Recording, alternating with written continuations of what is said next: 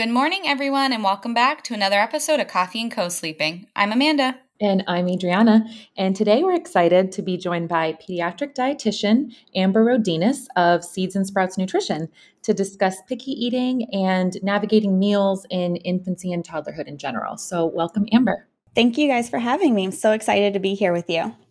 Good morning, Amber. I'm so excited because we haven't done an episode yet on nutrition, specifically pediatric nutrition. This is something that we've been wanting to talk about for a while. But before we dive in, could you just tell our listeners a little bit about you and the work that you do? Oh, sure. So I am a pediatric dietitian and a mom of two boys and also a military spouse. So I started my own pediatric nutrition business just because we're constantly moving around a lot. And historically, I've worked in the hospital setting in neonatal intensive care units. So I have always taken care of the tiniest little babies, and I've worked in children's hospitals and various settings like that. But then with the military moving us from place to place, I decided I can do kids nutrition on my own and take my job with me wherever I go. So that's what started Seeds and Sprouts Nutrition for Kids. And so now I work a lot with families and kids just on various nutrition topics, especially specializing in picky eating for kids. So Amber, your website is super intuitive and really helpful. I mean, you have so much on there from your blogs to tips to discussing meal plans and things like that. Highly encourage everyone to check it out. But could you kick us off by talking a little bit about some of your favorite tips for navigating picky eating? Yeah, absolutely. So on my website, when people go to join my email list, they receive the 10 tips for picky eaters. It's kind of a long, comprehensive list here, but some of the most important tips that I can express to families would be number one is to provide the multiple food exposures. So this doesn't just mean putting food in front of a child and tasting it 20 times. Food exposures can actually be anything from grocery shopping, where the kids get to help pick out the produce and they touch it and they see it and they smell it. They can help meal plan. They can help out in the kitchen with taking the vegetables you've already chopped up and picking them up and putting them in a bowl for you. The most simple tasks.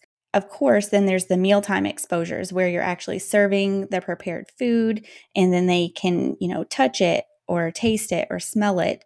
All of those are food exposures. Another fun food exposure that is less known is even reading.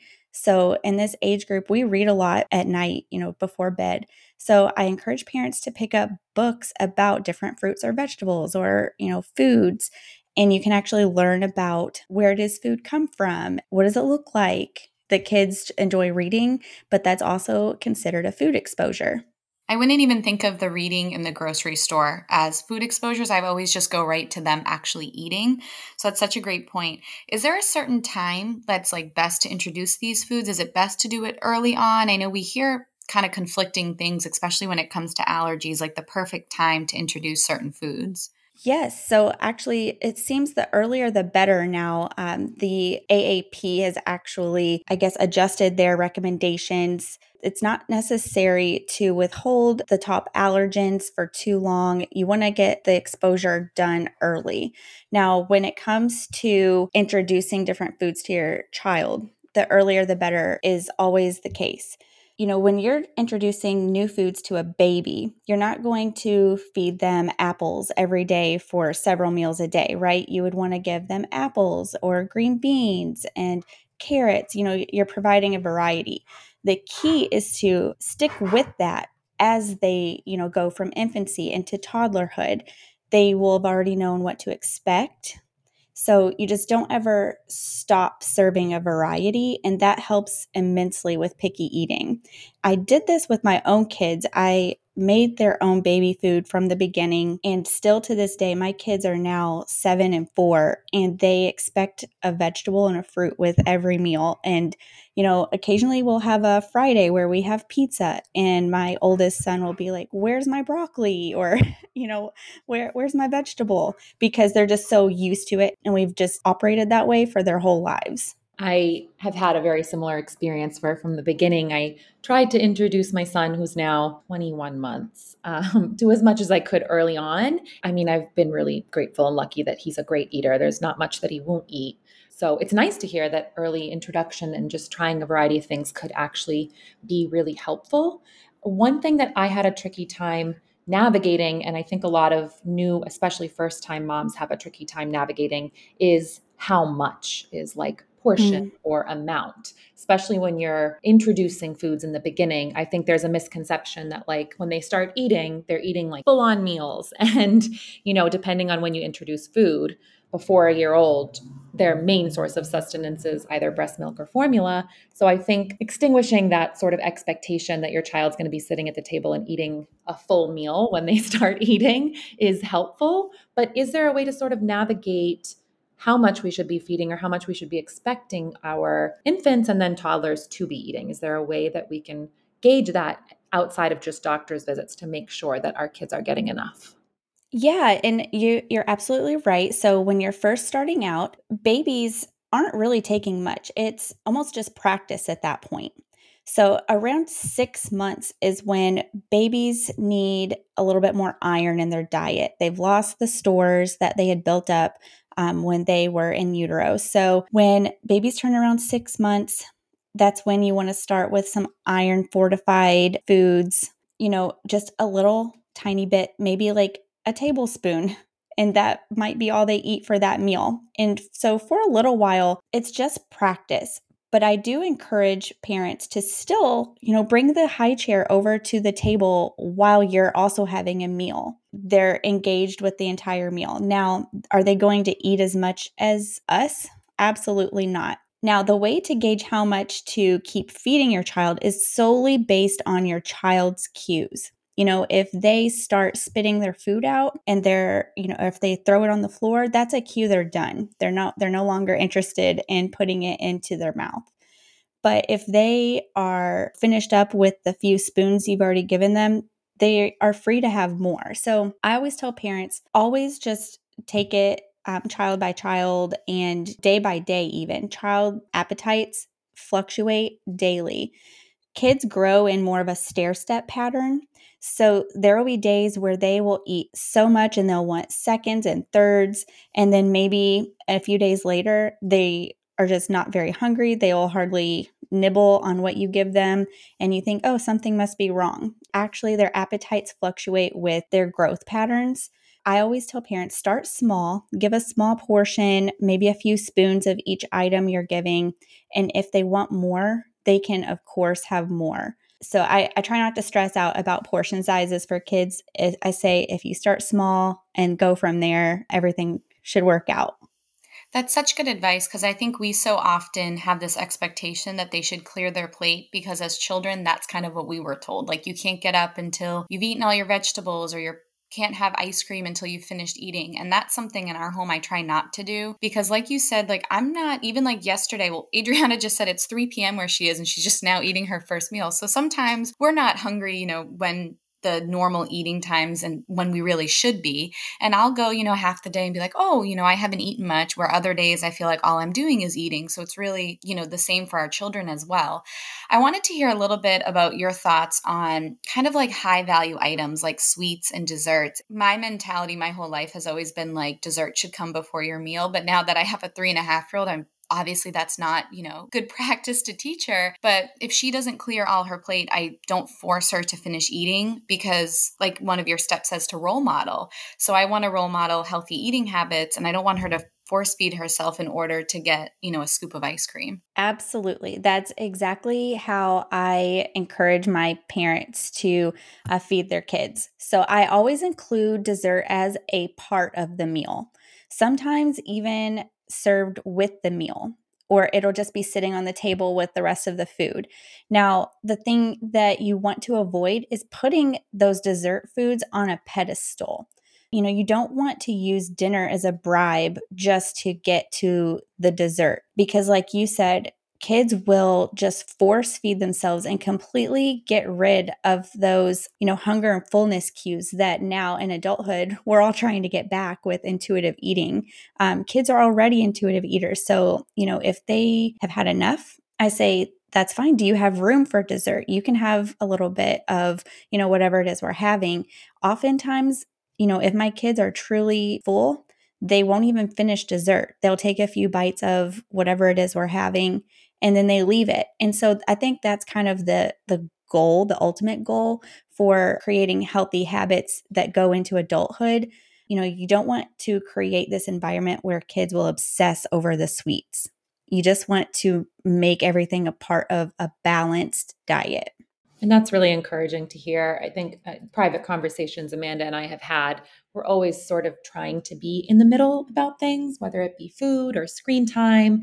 We're, as parents, just trying to practice sort of moderation with our kids, as we are just ourselves as adults. So I did want to ask, there's a lot, especially on social media now, this big debate between prepared foods and baby-led weaning. We hear about it so much now versus mushy foods or jarred foods. And there's a lot of mom shaming going around about what people do, what they choose to do, how it affects our kids. Is there truly a better way? I feel like it starts with breast versus formula, and there's all types of judgments there. But then once we introduce foods, there's a horde of judgment going on about how we choose to introduce foods to our kids. So I'm interested to hear from a pediatric dietitian's perspective, do you think there really is any kind of a major difference or a major, or do you favor one or another? Or is there any true major con to how you choose to first introduce food to your children in terms of preparation or how they're experiencing their food? So that is a really great question because you're right. There is so much controversy around this, and the mom shaming is just so out of hand. But in my professional opinion, on the professional side of things, I don't see a major difference between if you start out with pureed foods versus a baby-led weaning. It's really just up to what the baby is ready for. So, sometimes it's the baby's already interested in what the parents are eating. And so maybe a parent will pick off a piece of their food and be like, oh, here, try this. And it goes over well. And it increases that parent's confidence and oh, my baby ate this. What else can we progress to? And that baby is ready for that. And that's totally fine. Some babies love to be spoon fed and they love holding the spoon and they like the puree texture. And then, the parent can gradually make it lumpier and chunky and eventually get to the solid foods when that baby is ready. Also, it really is a matter of what fits into that family's life. Is a parent making food for the baby, like homemade purees like I did? Or is it just easier to cook one meal and take parts that maybe are baby appropriate, chop them appropriately, and let the baby try to eat it that way?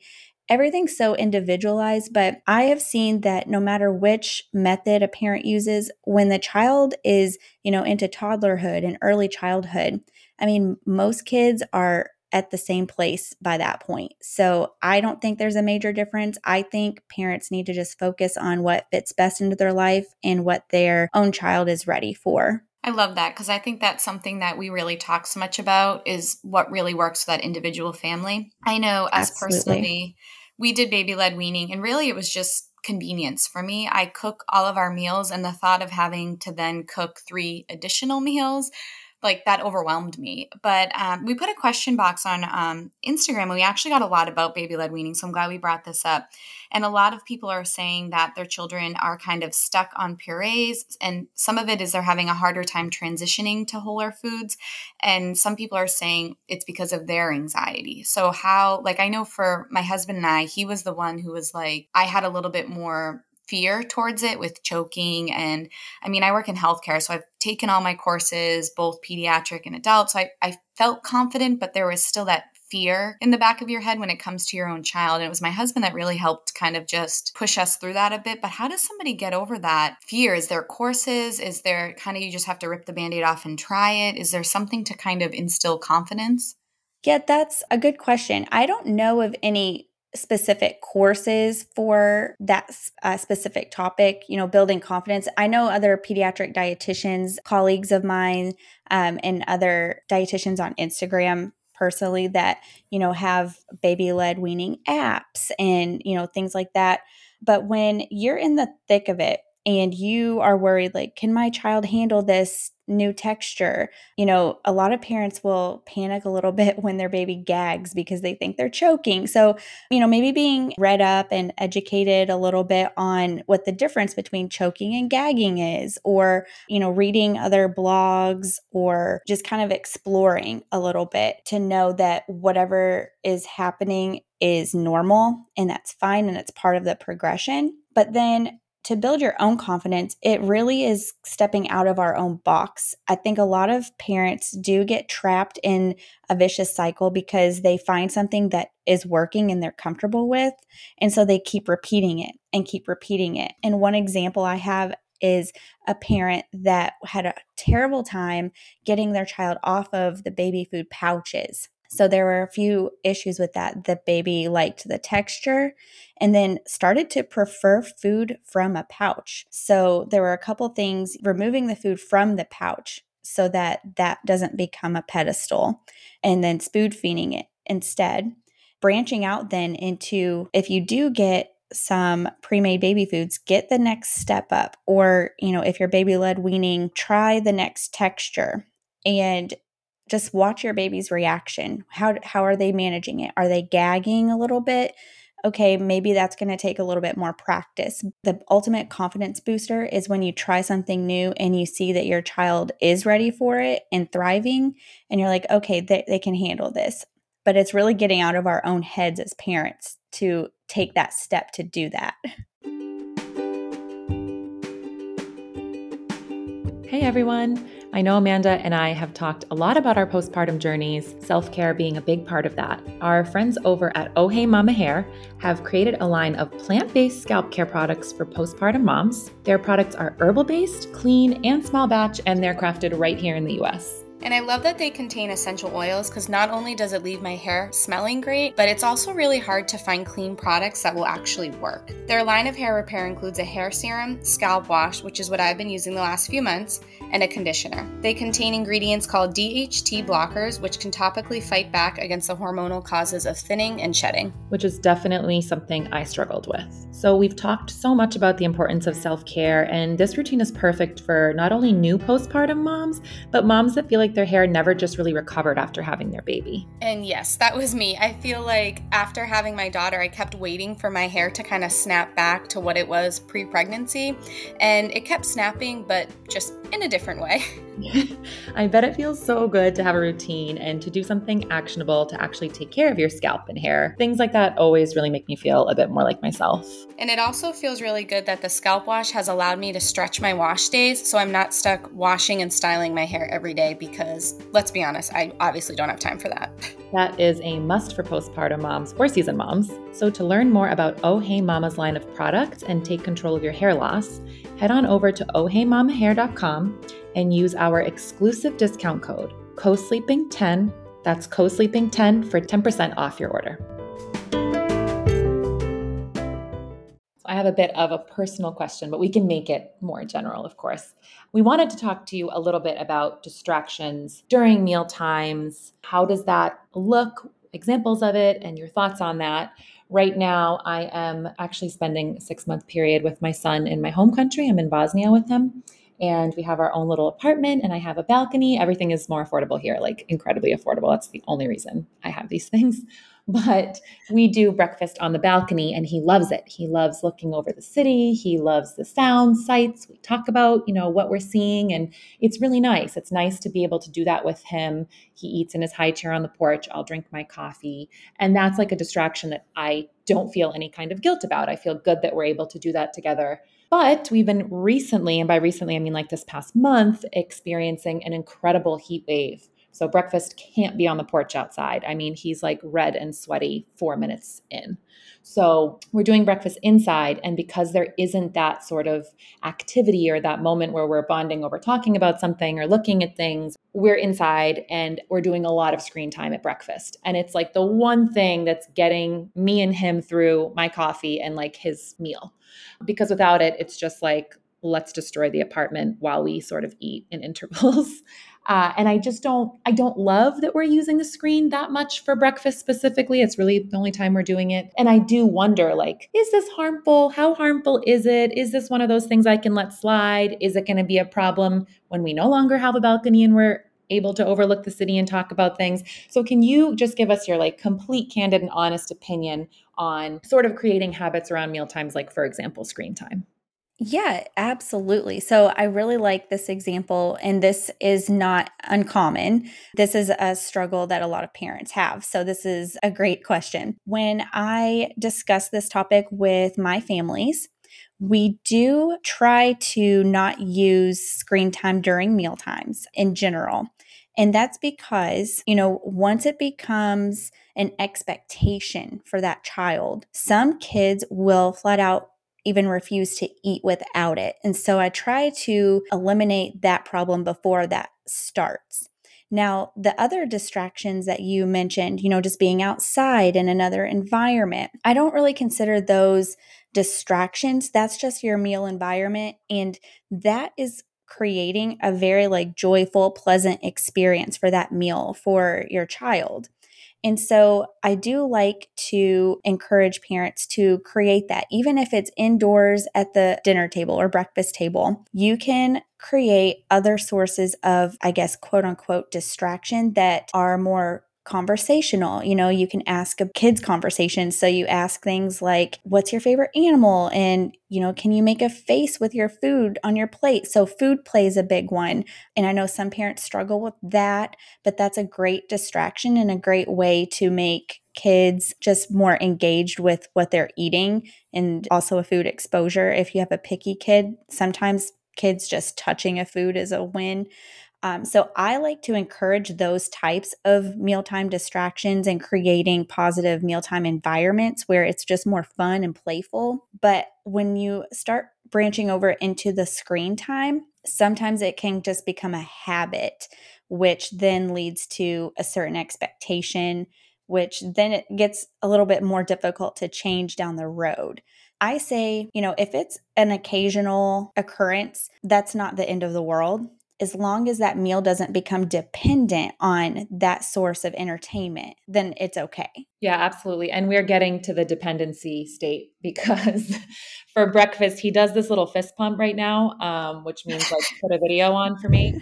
So like he'll look at me when we go out into the living Videos. room and starts fist pumping. And I'm like, oh, okay. So I'm like a YouTube DJ in the morning. Um, so yeah, we've definitely got into the dependency state, but thank you for sharing. I'm definitely gonna think twice What before I videos pop are you on YouTube. watching? Jersey Shore? Where is he getting the fist pump from? Is he beating up the beat over there? I feel like before my daughter was born, my husband and I ate literally every single meal in front of the TV. Like we would do our like Wednesday night sushi nights and watch our show. So that's something that we've moved away from as like after our daughter was born. But now that she's getting older and busier, we still do dinner like as a family at the table. But sometimes I agree breakfast is tough because I'm not great about waking up before my daughter and I need like a cup of coffee before I'm able to function. So a lot of the times she is eating her breakfast in front of the TV. So I'm glad that we brought that up because I think a lot of people struggle with that. Yeah, it really is so common, especially with just the abundance of technology these days. Mhm. But I mean, my kids also, they do wake up before me and my husband, maybe by like 30 minutes. And so we have a system in the morning where they can go downstairs, and my oldest son, he's old enough to turn the TV on. So, he and his little brother will watch cartoons until we come down to make breakfast. So we kind of, have a hard line in between the two. And that's kind of how we get around, that issue. So mom and dad can still have coffee while they watch cartoons, and then we have breakfast, and then everybody's happy. And I think where things get difficult too, like my daughter just started soccer. So like we're getting to be a bit busier. I mean, we're a pretty busy family, but now we're busier like with her activities and things. Like I cook most of our meals, but it's like, how do you kind of do it all? Like, what's the best way to kind of create and maintain healthy habits with eating when it's easier just to, grab something while you're out or on the way to practice? Yeah, that's a good question. And I've been there. My kids played soccer last season. So, I'm rushing home from the hospital and trying to get dinner done by 5:30 before practice and, totally been there.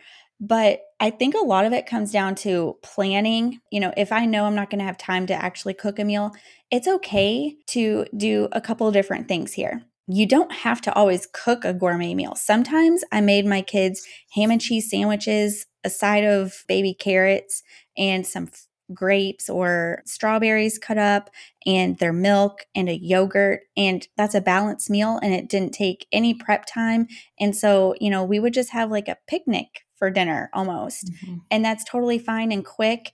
And then the other thing I want to mention is sometimes we would just grab food on the go, and that's okay. And so I don't want parents to feel like an immense pressure that every meal has to be at home for their kids to have healthy food habits. Everything is okay in moderation. I truly feel that. And like I said, with the screen time, as long as you're not becoming dependent on this, meal out, it's okay to do every once in a while, even if it was like once a week. If you just had a day where it was just impossible and that's just what you planned for that day, then that's the day you do it. Your kids don't come to expect it, but they do enjoy it, and that's okay. Just as, we enjoy a good meal out, that's okay. And it's fun and it's positive and a good experience for everyone. So, Amber, can you talk to us about when might be a good time for a parent that is struggling with introducing foods or just with meal times in general and having stress about this with their child?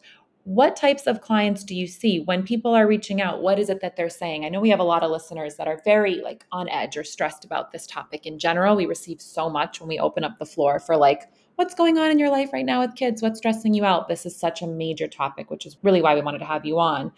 So can you talk about what that looks like when someone reaches out to consult for your help? Yeah, it's really interesting the patterns I've seen. So I've seen parents at every stage.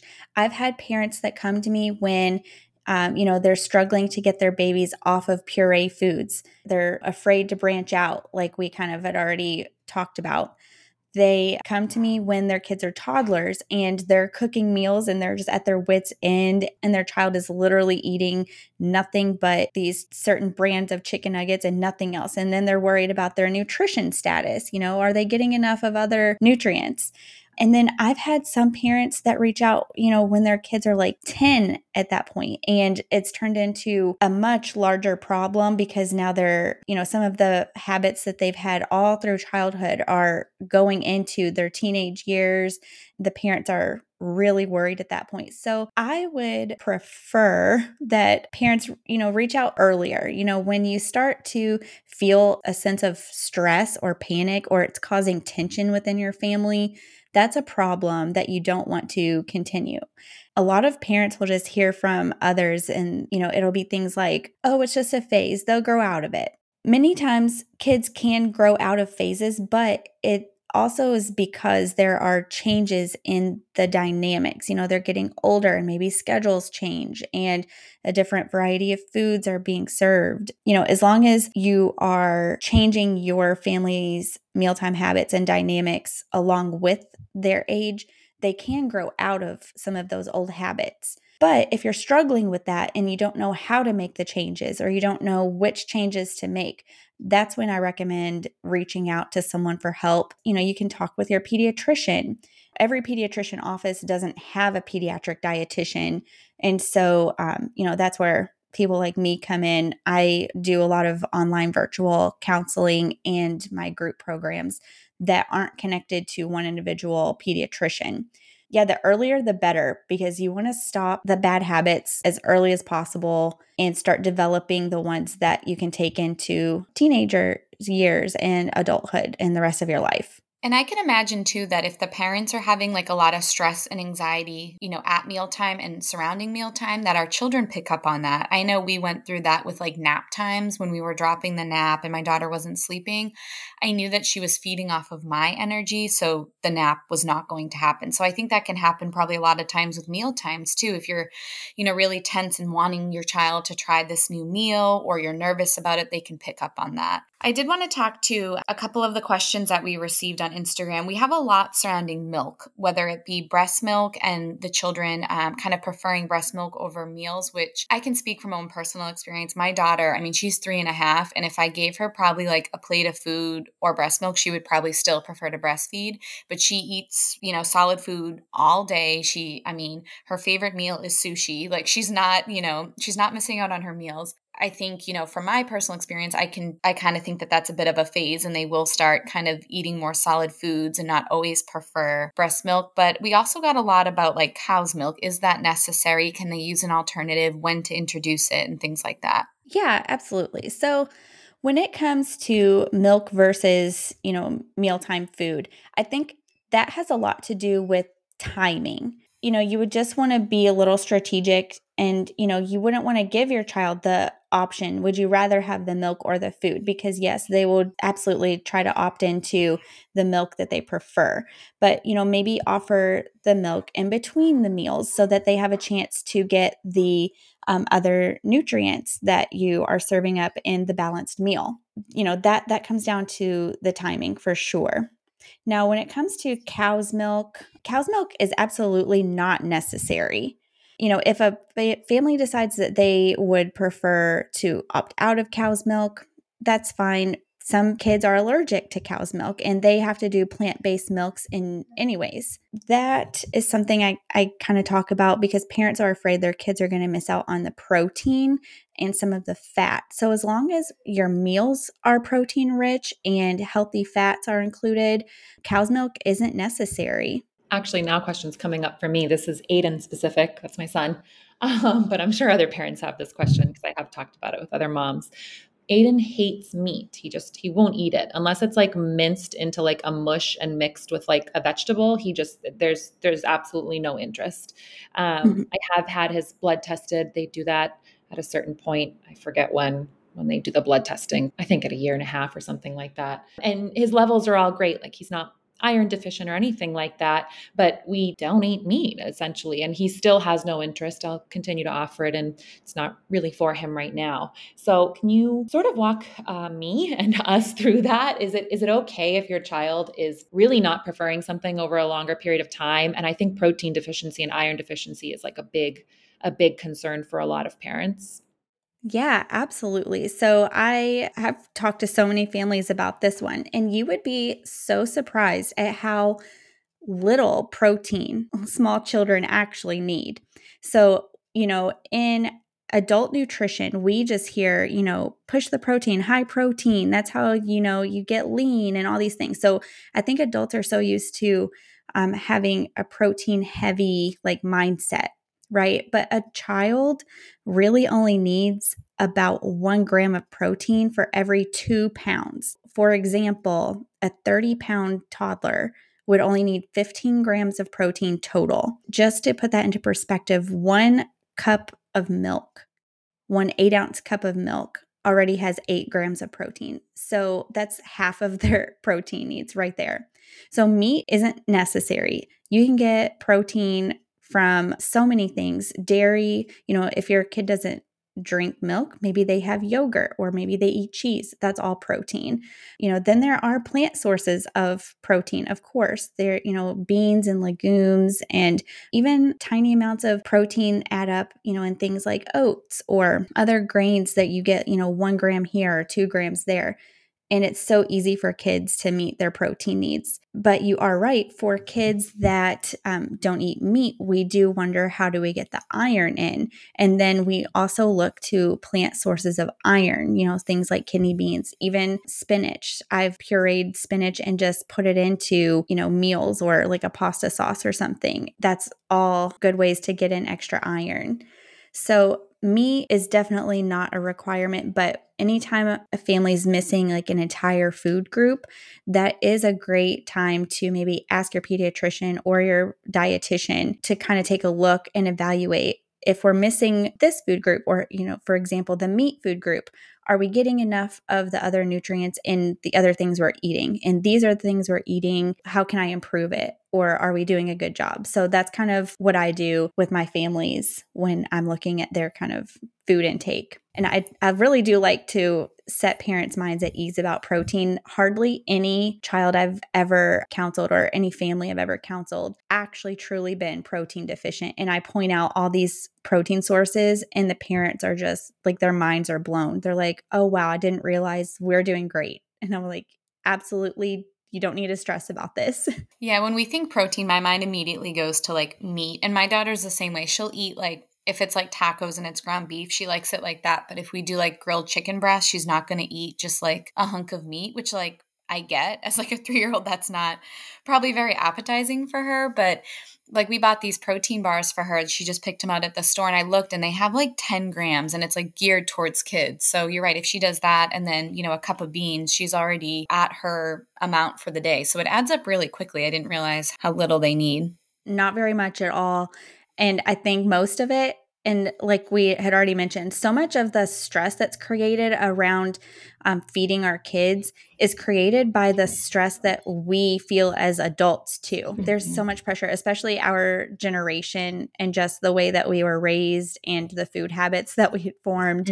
There's a lot of stress and anxiety that comes with making sure that we're doing the right thing, or and the mom shaming, and there's just a lot of pressure in general. Yeah. And as adults, I think we have unrealistic expectations for everything, whether it comes to sleep, eating. I feel like every mom has like one or two things where they thought it was going to be one way. I mean, like shit, I thought motherhood as a whole was going to be one way and it's completely another way. So I think that's really important too. Just kind of, setting your expectations and being realistic. You see these plates of food. I'm in like a lot of baby-led weaning groups on Facebook, and you see some people put out like these like little character plates and they cut everything. And I'm like, that's great for them, but like that doesn't work for us. And then you see other families who are feeding what works for them. And there's people in the comments like, oh, that's not healthy or this isn't. And I've left a lot of those groups because I'm like, I'm past that chapter where we're obviously way beyond baby-led weaning at 3.5. But I'm like, some of that, it just feeds into a lot of insecurities that I think as moms, we don't need. But before we go, we ask all of our guests, what is your go-to coffee order? Oh, I like this question. I am obsessed with coffee, first of all. So I have a lot of different orders, but one of my favorites recently has been, I've switched over to like a latte with heavy cream because I've just found the texture to be amazing. And then just a sugar-free vanilla syrup. So really basic, but it's so creamy. I used to use varying types of milk. I would use oat milk or almond milk, but I found heavy cream and it's just so basic, but it's so good. That's so funny you say that. I recently just kind of made the switch over to heavy cream too, just with my coffee. Like I prefer non-dairy when it comes to like milk, but you're right. In coffee, it makes it more desserty almost. Oh yeah, it's so rich. good. I've already had my 2 cups this morning here. It's 9:45 a.m. here, and I'm thinking I have heavy cream up there. Maybe I'll go for a 3rd cup, which is insane because I have not eaten breakfast yet at almost 10 a.m. And then I know we talked a little bit about your 10 tips guide, which everyone can find on Instagram at your websites in your bio. That's where we got it emailed to us. But we've talked a lot about your blog and your page. Just tell everyone, kind of plug everything you've got going on so our followers can find out more. Oh, sure. So, yes, you can find me on Instagram, and I am the Kids Nutrition Dietitian. And from that, I put a lot of informational content out, but then I do link to my website that is Seeds and Sprouts Nutrition for Kids. Then from my website, I do one-on-one counseling, but lately I've been doing way less of that because I started my group program called the Picky Plate Program. So because I get so many families with picky eating issues and just, they're busy and they've just needed so much help with everything we've kind of talked about today, it has been much easier. I can help a whole group of parents at once. So it's a small group program, usually around 15 to 20 parents. and we meet weekly. There's weekly lessons, and generally the group programs last 4 to 6 weeks. So that is something that I hold several times per year, and you can find that from my Instagram or from the website. That's so interesting. Does that give actually parents a chance to connect like over this? Oh, yeah, absolutely. So during the program, we do the weekly meetings, and they are virtual meetings, but yes, so everybody chats together, we share ideas, then we have a private group where the families can chat in between our sessions, what's working, what's not working. One parent might have tried this and they share that with everyone, like, oh, look, we bought some new placemats and they made the kids so excited to sit at the table today. And just like examples like that, they just share everything they're doing with each other. So it's like a whole family dynamic, and it makes parents feel like they're not going through this alone. That's awesome. Thank you so much for sharing everything that you shared with us today. Amber, you were honestly one of my favorite guests. Like, not only are you just so like cohesive and clear to listen to, but this was so informative and so helpful. And you have such like an encouraging, non-judgmental tone. I will be surprised if you don't hear from some people through our Instagram very shortly. So thank you so much for joining us today. Oh, well, thank you guys so much for having me. I have loved getting to know you guys, and I would love to come back sometime if you ever want to talk about more nutrition. I know this could be like a 5-part series. We were talking before we hit record, we were going to dive into each one of your steps. And it's like, that would be like a whole 5-hour series, because you're right. There is so much when it comes to nutrition and eating. So Amber, thank you so much for doing this. I agree with Adriana. Yeah.